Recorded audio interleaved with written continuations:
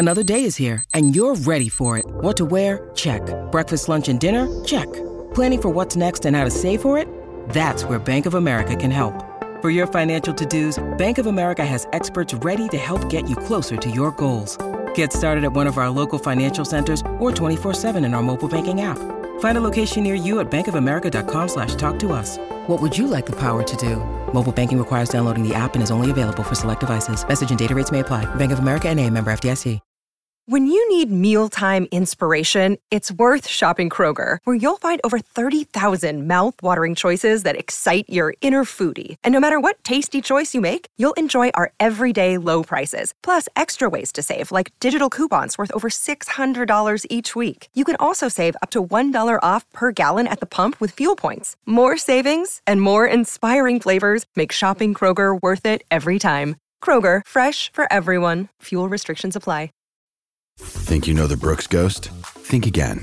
Introducing the all-new, better-than-ever Ghost 16. Now with nitrogen-infused cushioning for lightweight, supreme softness that feels good every step, every street, every single day. So go ahead, take your daily joyride in the all-new nitrogen-infused Ghost 16.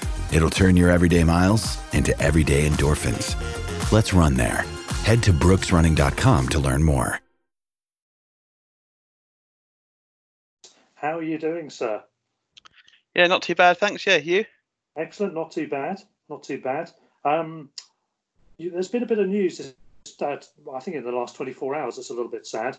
A certain person passing away. Are you familiar with the songs of Mr. Bill Withers? I am, yeah. Very sad news. Yeah, I mean, he died aged 81, had a good innings and all that. Seminal for 2 or 3 famous songs, most notably this one, Ain't No Sunshine, which is a good tune. And it's not through this weekend. There's plenty of sunshine this weekend. I know, yeah, that's the irony, unfortunately. The other song I'm going to play at the end, Lovely Day, which I guess for him isn't as well, so it's a bit of a tragedy on that score. But at least it is a lovely day outside. We're recording this on Saturday, the 4th of April. Now, Peter, it's 4 p.m. or just after 4 p.m. on a Saturday, and we were scheduled to play at home today, but we're not playing any football. We're missing out on our relegation league win over Man U at the Amex. What's going on? The lads that big clubs will go to get an advantage, eh? I know, it's sort of, they were running. I said they were running scared from last season. You know, it's kind of like can't really blame them with our, the quality that we've got all over the pitch compared to them. Yeah, oh, exactly, yeah. Well, we have one, I think it's 3 in a row, isn't it? The first 2 years in the Prem and the last year in the old First Division, 82-83. So we're on a run against them at home. Shame not to be able to carry it on for now, but let's hope we can still manage to achieve that when the time comes.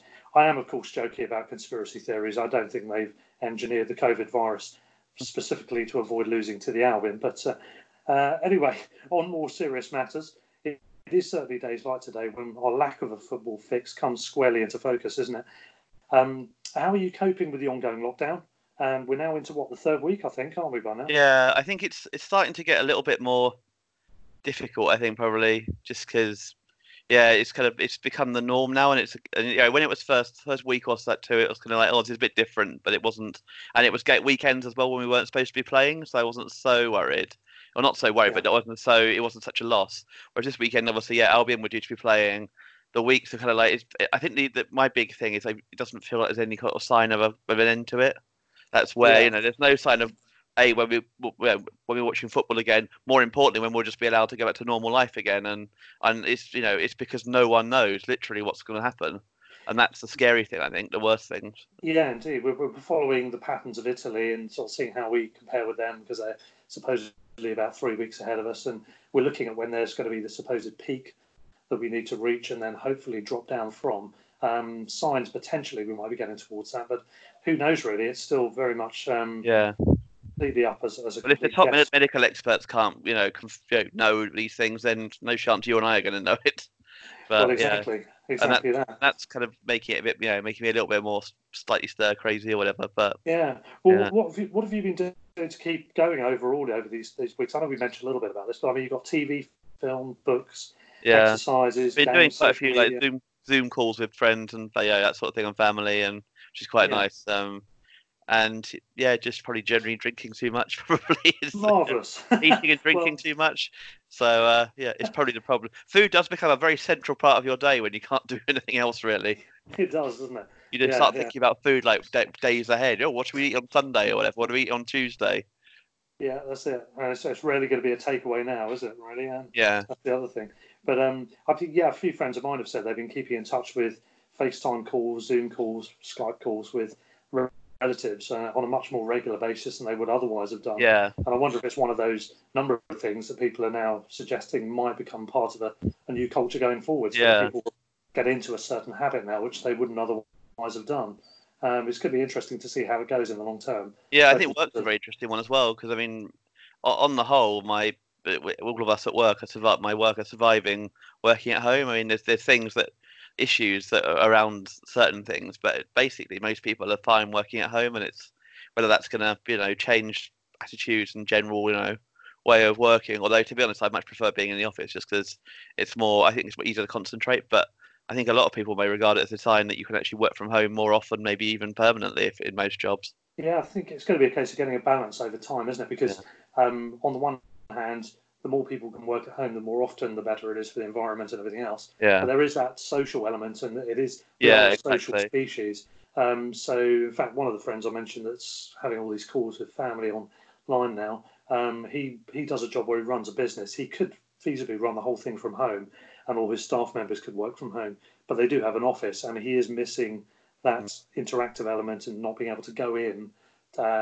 He does work from home sometimes, but he enjoys the fact he can go into the office and interact as well. Absolutely, I miss it quite a lot. It's kind of like just seeing people as well. I mean, it's like I'm quite lucky in the sense I live with my fiance, and we also have a housemate as well. So there's three of us at least in the house. So I can't imagine what it's like if you live on your own. It's kind of like you must get quite lonely at times. Yeah, speaking of your housemate, I believe he is the culprit in the mysterious loud bleeping noise on the Paul Barber interview. Yeah, well, she was. Yes, she was. She set the fire alarm off. She. Sorry. Yeah. Well, we've outed her now. In fairness, the fire alarm is useless. It kind of like goes off at no reason whatsoever. I think one meal we were cooking the other day, we set it off 8 times, which is quite impressive. Literally a little bit of smoke, kind of or steam or whatever comes out, and it's even if you've got like the window open and it's I should have put it on. I wasn't asking questions. I apologise for that interruption. It really confused me when I was listening back to the interview that I thought the fire alarm had gone off, and then of course I realised that was what was actually the fire alarm when the interview was on. It's a classic. Did the cat run away anyway? No, the cats weren't around. I think at that point they were hiding away somewhere. Yeah. Well, I mean, speaking of which, we've got a similarly oversensitive smoke alarm as well. So if the toast goes slightly smoky, that's it. Boom, it's gone. And so's the cat. But there we have it. It sounds like an episode of Friday Night Dinner, actually, which is the one thing I have been catching up with, amongst others, during my time in lockdown. What else have you been watching? Anything else, Peter? Because I've been watching Friday Night Dinner, catching up with all of that. Been catching up with some old episodes of IT Crowd, and I've just finished blitzing the whole of Stranger Things, which I thought was an excellent hark back to the 80s. Really entertaining so far 3-season series. All good stuff. What about yourself? What have you been watching? We've been watching quite a few films on Netflix. We blitzed a couple of weekends ago the Stranger, which is only had one series so far as well. And it's only like 8 episodes, but it was really good. I'd recommend. It's like one of those things, you kind of don't want to go to bed, and I kind of eventually just said we have to go to bed now. We'll have to watch it tomorrow because otherwise we'll be up all night watching it. But yeah, that was really good. I'd recommend it. And yeah, just films, I think, mainly. Other than that, and doing some like board games as well. Our housemate's got some quite good board games. We've been playing board games nights and stuff. Yeah, so it all helps, doesn't it? Bit of camaraderie. And we've been starting to watch films now. We got through Stranger Things. We watched Snowpiercer last night, which is by the director of Parasite, which itself obviously has had a load of acclaim. Early release beginning of this year, and it's won the Oscar. And Snowpiercer is his earlier film, which I've had on my list for a while to watch. Finally got round to watching that. That was on Prime. We're going to work our way through a few more films, I think, now over the next few days. So there's at least an upside somewhere along the line. And I'm a massive film fan and TV box set fan anyway, so that's all good. Started reading a book as well, which is a rare treat for me. It's like the other So, way around. My reading's normally on my trip to work. So yeah. when I this started, I was kind of like promising myself I'd still read, and I just downloaded the new Hilary Mantel, which is like over 1,000 pages. So there's plenty of reading material. But yeah, I Good. haven't got around to actually picking up my Kindle for the last 3 weeks, which is really bad. Yeah, I need to start doing that again, just even if it's half an hour in the evening or something. yeah. Well, different habits, different times, I suppose. Yeah, Unprecedented times, actually, is what in the last week or yeah, two, Graham Potter described this current situation as. And Paul Barber has also said it's pure guesswork as to when we might really return. Well, Graham Potter has also described how appreciative he is of the work teachers do in managing groups of kids all day long, joking about his 12 hours of torture that his kids put him through each day during the lockdown, and how he's enjoyed sharing the garden trampoline, albeit in fear of injuring his little ones and burdening the NHS yeah. at an inopportune moment as a result. So he's finding it tricky as well. I'm sure there's good and bad things to that. In other news, Albion-wise though, we had an unidentified Albion player testing positive for COVID-19. I think it was actually before our last podcast with Robin, but we forgot to mention it on that one. That was just over a week ago now, I think, when that was announced. It wasn't specified who it was. All they did say was that 2 other players were tested and came up negative. So that was that. Subsequently, though, another player is now reportedly tested positive as that one recovers. Again, unidentified. We don't know who that is. That was on Thursday of this week. So I guess as long as they're getting through it okay, it's not really a big problem. Yeah. Other than if there's a slow pass-on process that might subsequently sort of manifest itself. I'm hoping not, but Yeah, I don't we'll think see the squad have been together for quite a while now, have they? So I think that the danger of anyone who's got it now having passed it on is probably quite low, hopefully. Yeah, hopefully so. Hopefully so. In happier news, the club have also announced since we last spoke to, or when we spoke to Paul Barber, that it's going to be hosting a number of online fans forums over the coming weeks, which is a great move again from the club. They've been doing a lot of stuff with press conferences along those lines. So it's another good move to keep supporters sort of tied in, isn't it, really? This is going to involve all the various supporter groups, I think, up and down the country, with different guests, speakers being invited onto the different events. So that's all good, I think. Yeah, it's great. Yeah, it's I think there's, in fairness to the club, I think they're doing everything they can in this situation to help out the community and and everyone in the area and that sort of thing. And they're doing all the right things seemingly at the moment, anyway. Yeah. Away from Albion news, other people haven't been self-isolating as well as Graham Potter has in his child torture scenarios there. Jack Grealish has further endeared himself to the general populace by being caught out visiting a friend for a social when the country has been told to avoid all unnecessary journeys, particularly when his club have already specifically prohibited their players from doing so. So pretty disappointing to see that. I know he's one of your favourites, Peter. Yeah, wasn't he also pissed or whatever when he was driving? Was that the case, or really? What, on that occasion? was that why he crashed, or did I make that up? I'm not sure, because there was someone else crashed, which was Bayern Munich's defender Jerome Boateng. I don't know if you're mixing up what happened there. He was fined for doing similar to Grealish, i.e. breaking a curfew, which was Germany's governmental lockdown rule, to try and visit his 4-year-old son, who he'd heard was ill. But apparently he crashed his car on the way there. So I don't know if that's related to drink or not, or whether the Jack Grealish incident is. I'm not sure. Oh, here we are. So it says, looking up an article from The Sun, so take it with a pinch of salt if you want to. Premier League ace Jack Grealish crashed his car following a 4 a.m. party just hours after urging fans to stay indoors for the virus lockdown. The Aston Villa hypocrite, 24, apparently smashed the £80,000 Range Rover into 3 parked cars near Solihull, West Midlands. Grealish appeared unsteady and confused moments after the crash. So maybe it wasn't booze, but it was still very late, and he shouldn't have been out that late. Yeah, it doesn't sound good, does it, at that time of day? No. To feel the whimsical inclination to go and visit a friend at that time in the morning.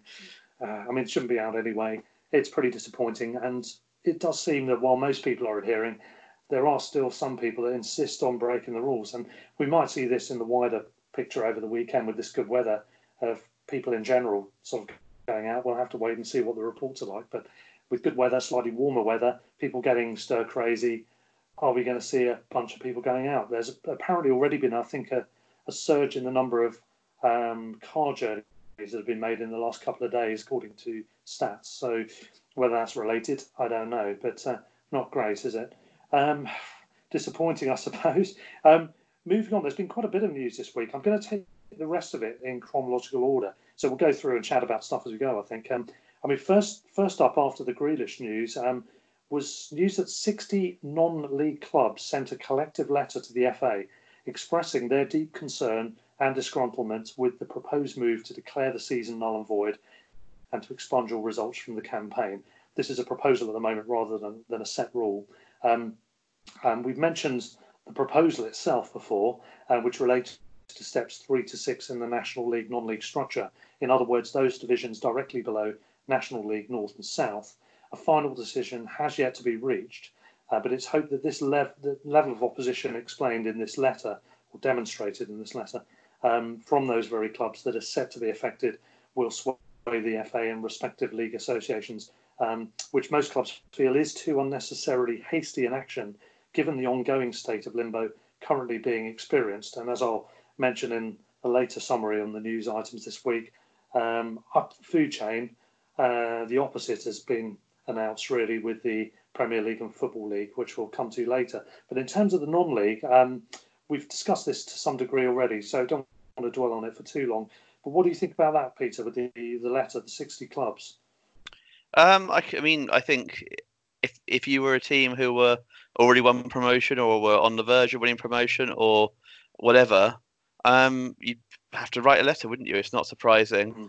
I think there's a big issue. I think there's no right answer with the whole thing, and there's three obvious solutions to the whole problem. Cancel the season, play the season again however long it takes, or find some way of using the results up to now to come to a conclusion. Yeah. And all three of those are going to leave a lot of clubs unhappy.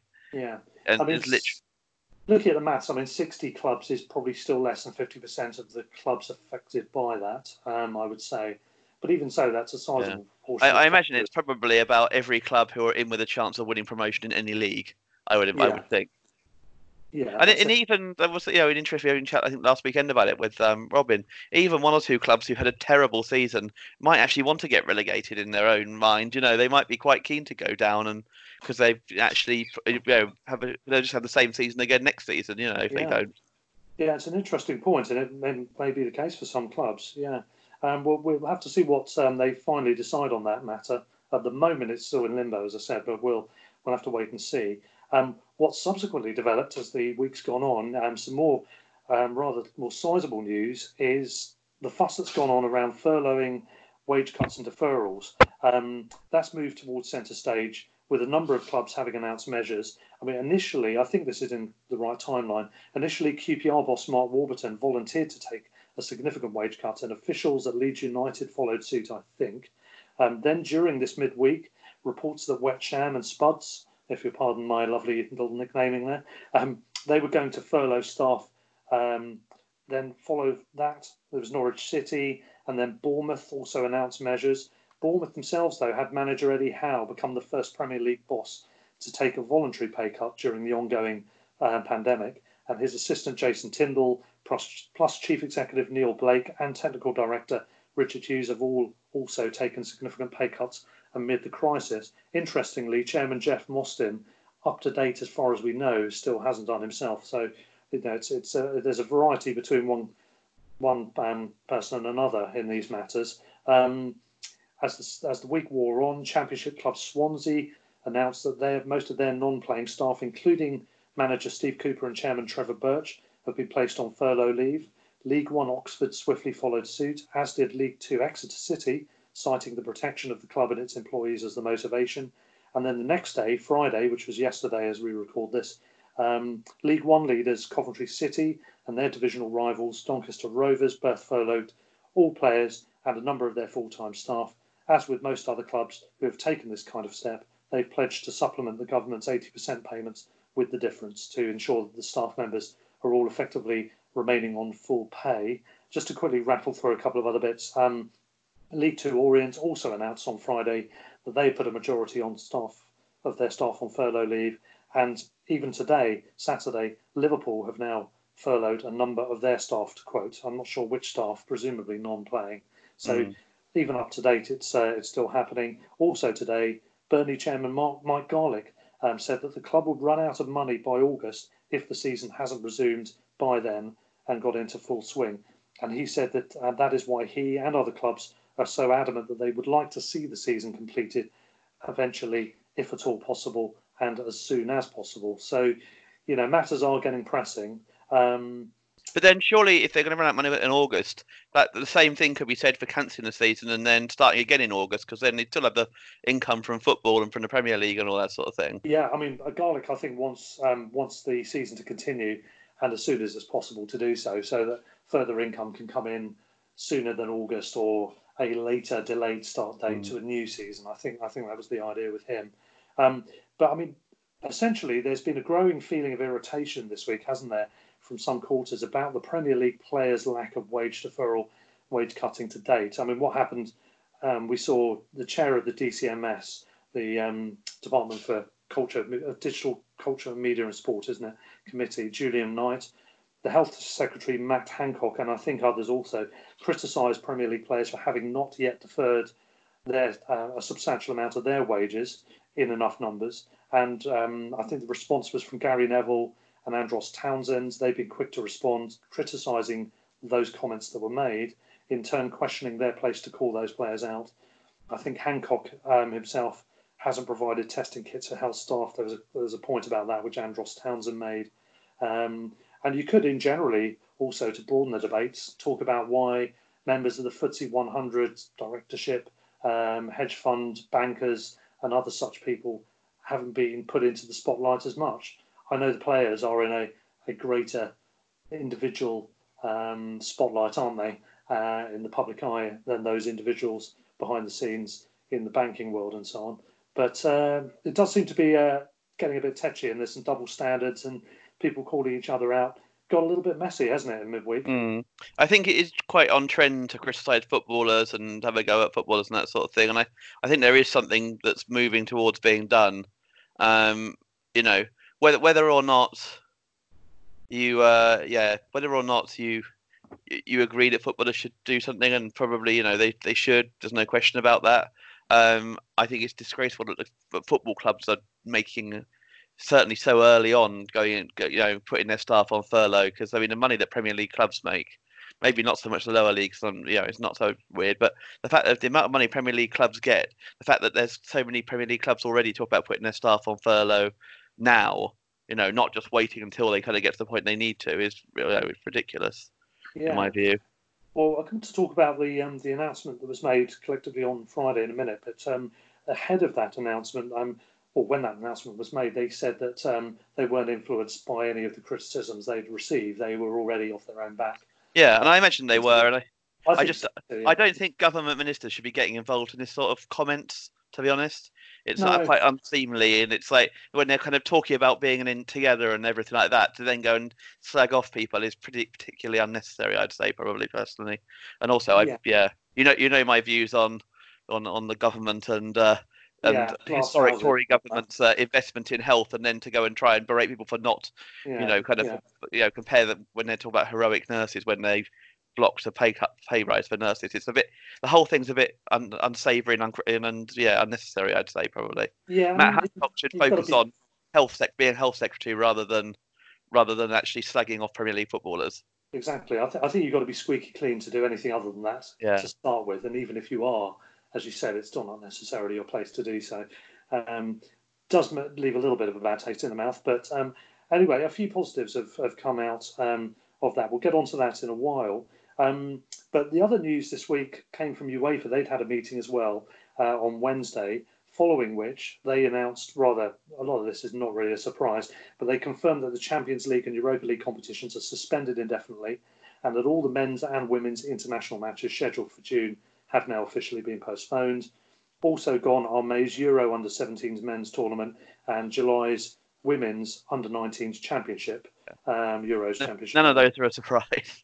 No, not really at all. What was interesting was the Danish FA apparently made a statement in the press saying that next year's women's Euros, which of course are now going to clash with the men's Euro 20 tournament, which has been put back a year, that the women's Euros have been postponed until the following year. This hasn't been put in the official domain by UEFA yet. So an interesting early jump of the gun there, I think, from the Danish FA. I think that international and European football is going to be the last to come along because, it's one thing to say, well, in 3 months' time, 4 months' time, that you and I can go down to watch Brighton against Arsenal or whatever, and see a game in Brighton, travelling by train. It's quite another thing to say people travelling to different countries, given the problems going on in different countries at different times and all that sort of thing. I would say that anything involving international travel will be the last thing that kind of. What do you mean? You see, the Olympics is already postponed to next summer. For example, and the Euros. I mean, yeah, that's right. And of course, one of the other bits of news this week was the Wimbledon tennis tournament has now officially been cancelled. Yeah, they didn't even bother postponing it. They just we'll go straight for cancellation.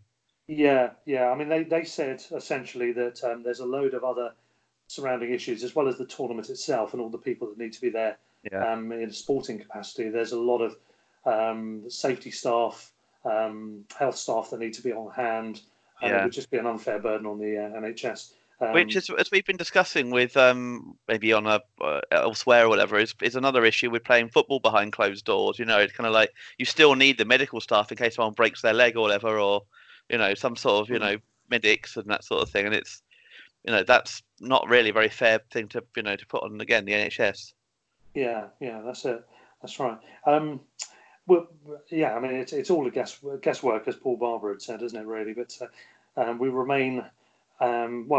Sort of waiting on tenterhooks to find out what happens. One other thing from UEFA, by the way, just a small detail, but they've also agreed to change the reporting deadlines for FFP, which is, I suppose, just a small administrative measure really at this stage. I think there was also some extensions allowable for clubs to extend their submission of accounts as well, going back to the UK. And I think Palace and Newcastle have taken up that option. Apparently, they've got a bit of a habit of submitting their stuff late anyway, from what I've heard. So, yeah, I think it's probably just clubs who are going to submit later also anyway, and now using it as an excuse probably is the answer. Yeah. I mean, there's no reason why you shouldn't submit your accounts while you're, kind of at home or whatever. Account, this sort of thing can go on still. I think with financial fair play, there's no way that this season that they'll be able to apply it. In my mind, clubs will just kind of.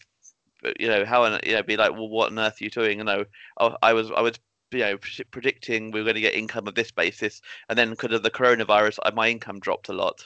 You can't really blame clubs for, if they spend within their means, but then suddenly lose 10 million or whatever because, there's no last 10 games or whatever. It's kind of that could be.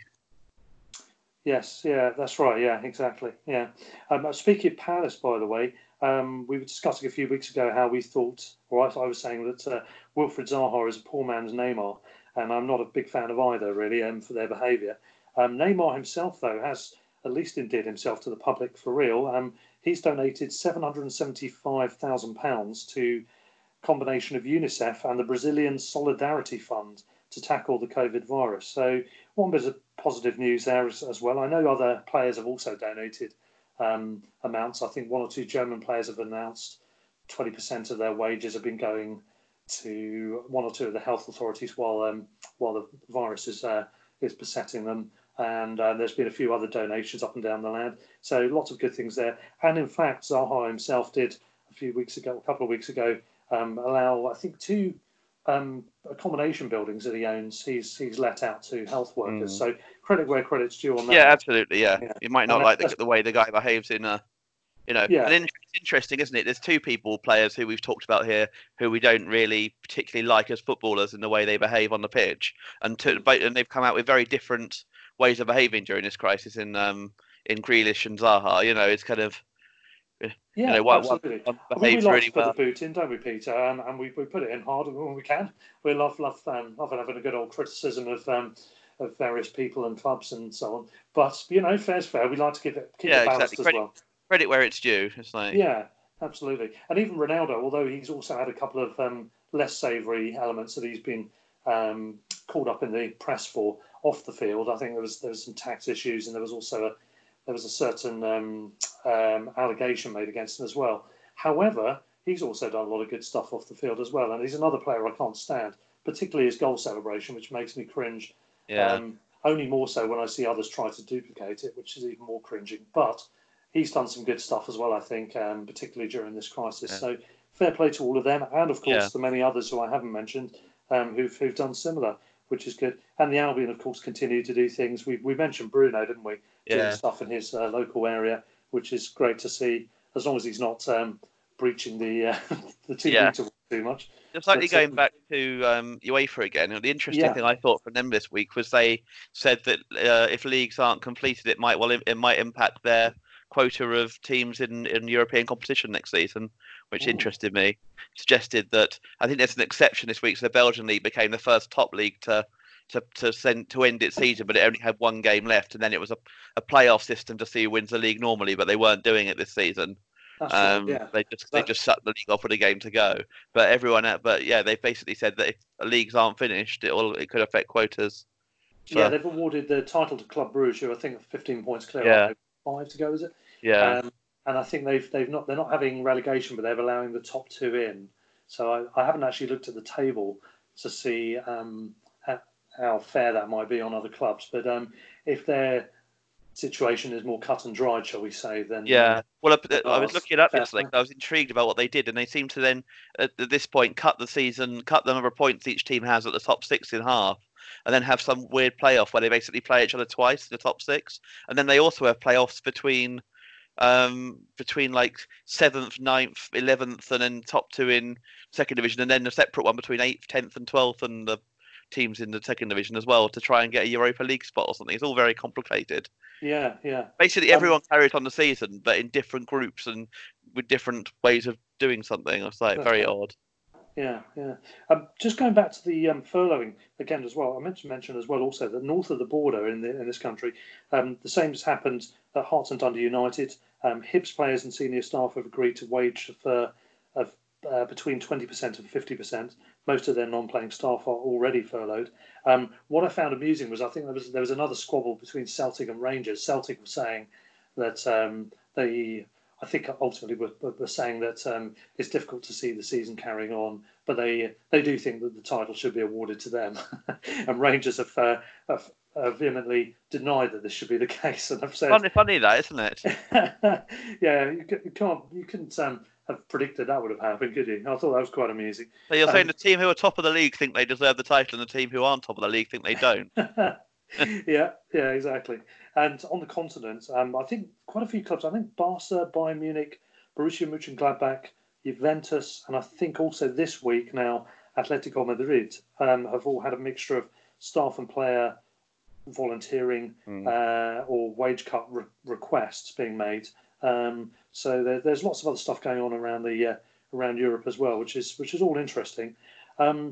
What has happened as well is that on Friday, as I mentioned earlier in the pod, there was a meeting.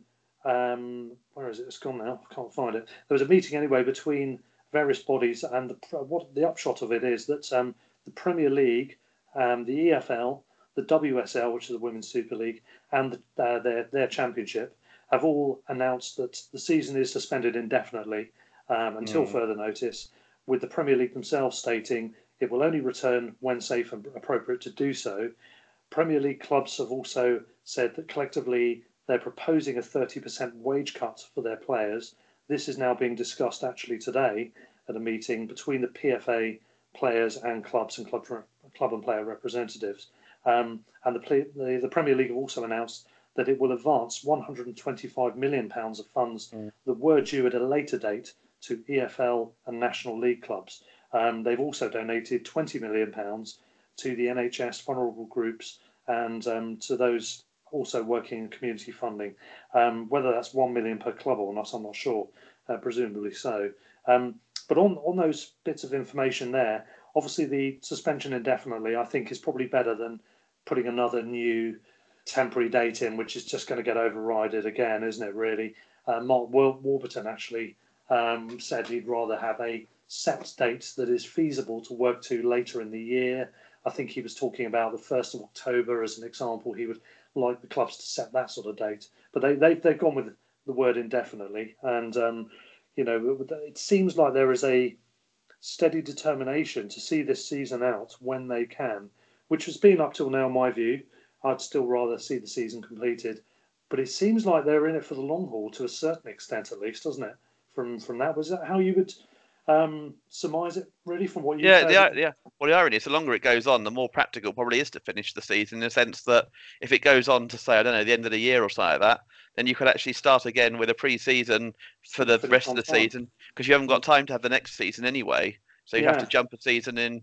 So in that sense, I mean, that becomes more practical. It's when we can start playing again in August that there's real questions. That's kind of like, to me, that means, well, it's very difficult to have us to finish this season and have the next season in before the Euros. But you can't. So where does? But you don't want to. You can't only have the rest of this season as well. So that's like, where do you go with that? Whereas if it's like we're not allowed out, or not allowed to start playing football again, at least until October, November, you could say, well, they'll need quite a long pre-season if it's been that long, because that's a long time to be not playing football for professional footballers. Well, yeah, absolutely, and I think it is looking like it might go towards that. I think that might be the case. Yeah, I think football will be quite late in the list of things that's done, in terms of just the number of people who go to it, go to games, and it's not going to be it's not going to be like, oh, we're allowed out. Football's going to be happening again Saturday. It's going to be we'll be allowed out, and then maybe a couple of months down the line they'll actually have a live football match. Ignoring the fact, of course, they would need this pre-season anyway, because they're not going to be fit. I mean, this is already. We've not had football for almost a month, so that's not, by the time the end of April comes, it will be pretty much what we normally have for pre-season. Most of May and the whole of June, that's what they normally have out of training, and it's going to be more than that now. Obviously, because they wouldn't have moved the 30th of April date if they thought it was going to be less than that. Yeah. So true. Yeah. It's What do you it's think about already the 30% wage cut that was announced as a proposed amount? That's obviously nothing confirmed yet. They're talking about it probably as we speak, in fact. But sounds like a reasonable amount. I don't think it's reasonable to really ask them to cut too much off.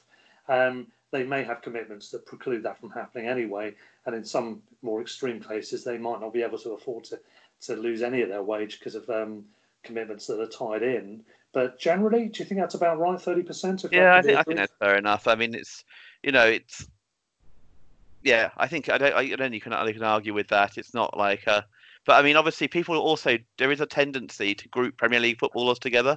Obviously, a Premier League footballer who just maybe has broken into a team and is a youngster who's just come through the youth team is very different to a Premier League footballer who's signed last summer for £50 million, and obviously is getting wages that's relative to that. It's not, in a way, 30% all round is not really very fair. In a way, you could argue that someone who's obviously 30% is a percentage, but you might really need it if you're just breaking in, and as much as a lot of people don't, most people don't earn £1,000 a week.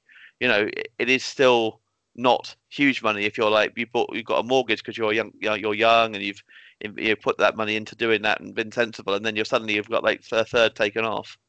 So I mean, I think grouping them together as a whole group, like people do when they can criticise, it's a bit harsh, because there's a massive variation in what Premier League footballers earn. It's not just like they're all on 50 grand a week or something. Yeah, but certainly anything along those lines would make a massive difference, and as will obviously the donation of 20 million to the NHS and other causes, I think is good. That's commendable.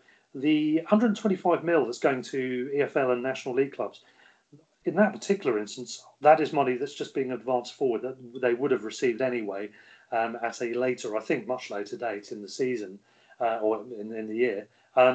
So I guess that's next season's money, I'm guessing. But whatever it is, obviously that's not anything, a gesture in terms of something outside of the box. But it's good to get it a lot earlier, because it's going to facilitate cash flows that could make a really telling difference to a number of clubs that could otherwise very seriously go out of business, couldn't they, Peter? I mean, that's the really serious, and that's probably why they were always going to take a pay cut, because realistically, if a third of the clubs go out of business, it's not going to be good for footballers. So it's not going to be a positive thing.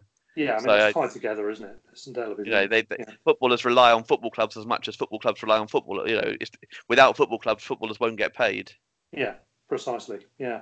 So that's certainly another thing that we'll be keeping our eyes on over the next day or two. I think, in fact, there's going to be an announcement probably by the time we finish this podcast. Normally there'll be some more news on that, but it's going to be a wage cut of some sort, isn't it? And it's just a matter of getting into the details. I know the PFA during midweek also were insisting pretty much that their members speak to them first before agreeing to anything, as the pressure was coming from other quarters for players to announce that they were going to cut wages. Yeah. The PFA have said, which is obviously the players' union, have said to speak to them first before agreeing to anything or signing anything, which is fair enough. But now all that is taking place today, effectively. So we'll wait and see how it pans out. Well, you're listening to the Brighton Rock podcast. It's episode 24. We're really rattling them up, aren't we, Peter? We've got to do something while we're at home. Yes, it's no coincidence we're getting through a few more now as we try and while away the hours. We're sponsored by Seagulls Over London, as we have been since the start of the year when we began this. We've got plenty more coming up. We were, on this particular episode, going to have Robin back for his second conversation with us about another Team of the Decade feature. We've had to put that back. He's got some technical issues his end. So we're going to hope to get him on possibly next weekend for that, where we're going to talk about the teams of the 90s. Now, I don't know if you had a look at this in any detail so far. I have ideas. It's Good. Well, obviously keep the details to yourself, but it's good you've got some. I've done a little bit of research, but I think you've been finding it as hard as I have to look at the worst players this time. Yeah, there's a few that are, even compared to the rest of them in those days were so dreadful that it's stuck in my mind. But there are some, but there are others who are kind of, I think, were just so bad, but not as bad as the absolute worst. So they kind of, disappeared from memory. I think it's a combination of obviously memory is waning for that far back, and also conveniently, you probably somewhere psychologically you'll lock them out of your mind. Yeah, they were bad from a previous era. They're probably long gone now, and also research is probably going to be more difficult into this. I haven't done any of that yet. I look forward to doing. Yeah, there's not I'm sure there's some players missing from the list so we had like about 50 players I think the first year at Gillingham, and I've not found a list with that many. So we're having players for like 2 weeks on short-term contract, long contract basis, and then they were leaving because they were so terrible even for us. Yeah, that's it. Well, what we're going to do, just to explain the format briefly for next weekend's episode, which will be a couple of episodes time, I think. It will be just a collective worst 11 and a collective best 11. We're going to dispense with the loan or permanent format for this particular one, as I think it'll be a bit more tricky to do. So best permanent and loan collectively, worst permanent and loan collectively. That's what we're going to be doing. If any listeners out there are interested in sending in their own selections, they're welcome to do so. If they do, we'll read them out. We should also mention, in terms of listenership, that we're glad to say we are now on iTunes as well. We have previously been on Spotify and I think one or two of the more obscure of the other podcast platforms, but we are now on iTunes as of 2 or 3 days ago, midweek. So all of the back episodes are available if you can endure listening to our voices over that many episodes. There's, as I said, 24 of them now, including this one. Paul Barber's episode is episode 23, if you wanted to check that out. No, it's not. It's episode 21, I think it is. Yeah, which is well worth a listen, not for self-flattery reasons, I have to say, purely for what Paul Barber has to say. He's always good value. But it's well worth listening because it's less of us talking. Exactly, yeah. What more could you want? But we're really glad we're on iTunes as well. Now we're on iTunes, there is the option to rate the show as well. So if you are inclined to do so, we would very much be grateful for any 5 out of 5 ratings you could give us. I think the ratings, to some degree, are going to help with listenership. So the more people we can get listening, the better. It's definitely broadened out, of course, with this new platform availability. And any good ratings will be fantastic. If you don't like the show, don't rate us. Just leave that one. But 5 out of 5s would be good. That would really help us go up the rankings, I think, as well, which we'd be obviously keen to do. It is ultimately an amateur podcast, at least in its current form. We started this purely as a hobby, didn't we, Peter? We did, yeah. And now it's the one attempt at sanity. Yes, that's right. And it is literally just us with phones. Well, you on the laptop at the moment, but normally it's us with phones and a mic plugged in a pub, having a chat and a chinwag about football and hoping we don't sound too irritating. And we've enjoyed it so far. We have definite plans to carry it on into the long term. And with your help, that will be good. We've already had larger listener numbers, by the way, since we've gone on iTunes, so that is certainly helping. So fingers crossed you'll all stick with us. Recommend them to your friends if you can, and we hope to get a number of you on over the forthcoming weeks as time goes on. In terms of Seagulls Over London membership, a number of members listen amongst the listeners, and we were, I think, talking about the possibility of having a roundtable discussion. It might have to be a remote one if this carries on, this virus, but maybe getting together with several members at once and giving that a try at some point. Sounds like a case for Zoom, I think, here, doesn't it? Yeah, that could work well on Zoom. A virtual table. Yeah, a virtual table, yes. The virtual table day. That could be superb. I'm looking forward to that already. So if any members are interested, give us a shout as well for that particular podcast. What I'm also hoping to do is to get Amir back on. He's the stateside, well, he is an American citizen, but he's stateside and a listener to the show. He's also a participant and listener to Josh's podcast. And a few weeks ago, we had a conversation, Josh, Amir and I, which we put on both podcasts collectively.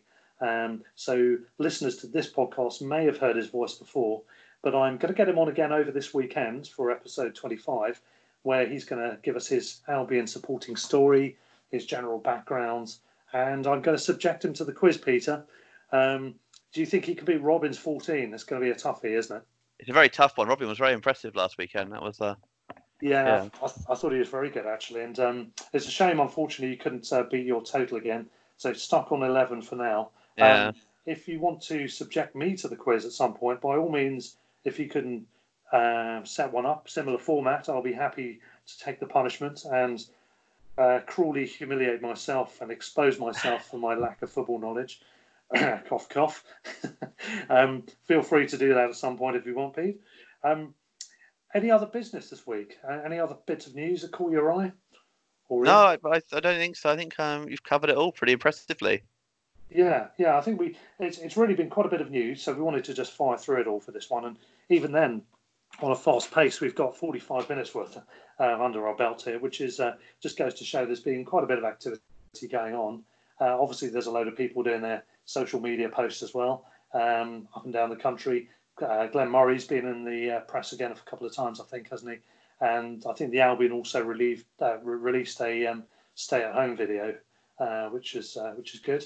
So a few other bits and pieces going on. So we've just got to stay safe and carry on doing what we're doing.